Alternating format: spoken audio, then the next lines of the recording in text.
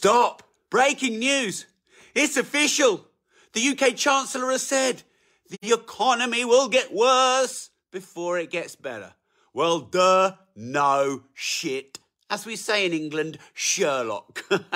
So the last quarter has reported now negative growth in the economy. 0.3%.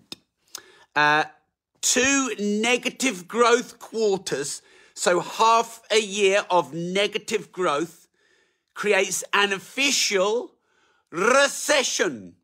But here's the thing, they're not telling you in the media. You could have 0.1% this quarter negative growth, 0.1% last quarter negative growth, and that's officially a recession. But it's not much negative growth. Or you could have 3/4 of 0.1% negative growth and then 1/4 of 2% negative growth. That's not a recession. So actually, official recession statistics and definitions mean virtually nothing whatsoever. What is relevant to you is your overall relative spending power. So the value of your money relatively, and therefore your relative quality of life. And if inflation is 14.1%, that's what they're telling you, it's probably more like 20. And if wages are going up nowhere near in line, and if employment is now on the rise, and if interest rates are now on the rise, and if the property market is now crashing, I would probably say yes, actually, 15% in 2 months. The market has gone down locally to me.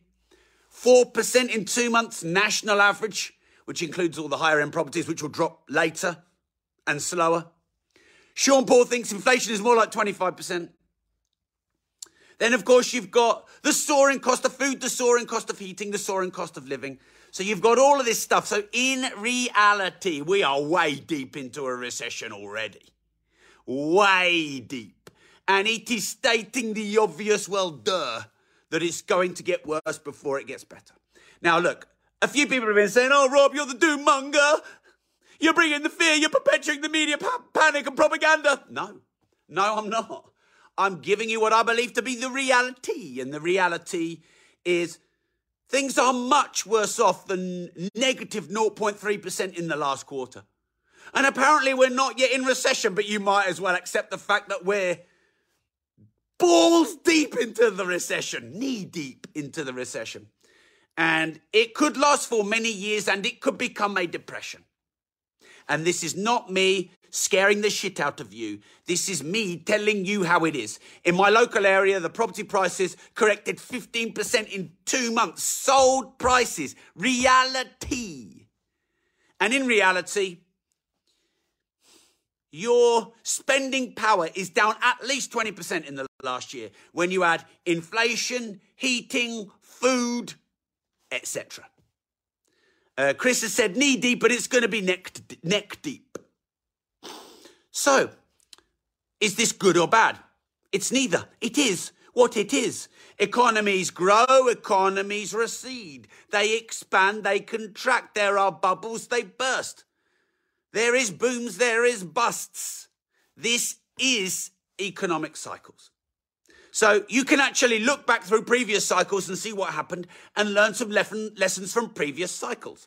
So, for example, in the 2008 recession, the property market dropped almost 30% in about a year. And therefore, you could buy lower priced, higher yielding, higher cash flow assets. Many companies struggled and went bust, so you could enter into a market more competitively with less friction than before.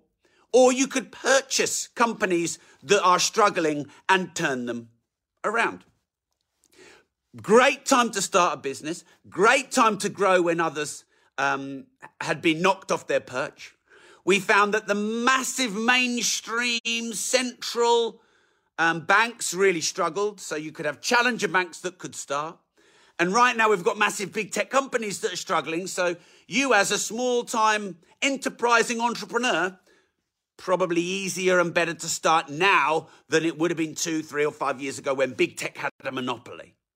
Big tech companies, Facebook, Twitter, Microsoft, etc. Massive layoffs, huge challenges, trillions wiped off their company valuations. Sonia has said, I'm starting my business again. It might be one of the best times to start a business. It's certainly a better time now to get into property, whether it's your first-time buyer or an investor or for your pension. Certainly better now than it was 2 months ago. Probably going to be better through 2023 than it was through 2022. So this shit is real, and there are equally balanced upsides. Maybe it's the perfect time to start your business. Maybe it's the perfect time to build your pension. Maybe it's the perfect time to start a side hustle. Maybe it's the perfect time to get into real estate. Maybe it's the perfect time to start your online business. Maybe it's the perfect time to start investing in assets. Maybe. But when all is said and done, more is said than done. And to know and not to do is not to know. So I'm just telling you the economy right now is quicker, easier, better, lower friction, and more opportunity for my training companies and my real estate investing than it was even pre-lockdown and certainly through lockdown. So actually, this is a great time to be enterprising, creative, disruptive, innovative, or even to just start now and get perfect later. So what are you waiting for? If you're waiting for the perfect market and the bottom of the economic cycle, you will miss it. You will look back, you'll spin round, you'll be dizzy, you missed it, and then it's too late. It's never too late to start, but it's always too late to wait. Thanks for following my work. I look forward to meeting you online and face-to-face. I look forward to helping you start and scale your business and make, manage and multiply money in this time of great opportunity, but also mainstream fear, panic and propaganda. You must educate yourself and immunize yourself from all of this leaked emotion around the world. Manage and master your emotions to manage and master your money. And Rob.team is my digital financial freedom platform to help you do exactly that. I'll see you in Rob.team. Thanks for tuning in.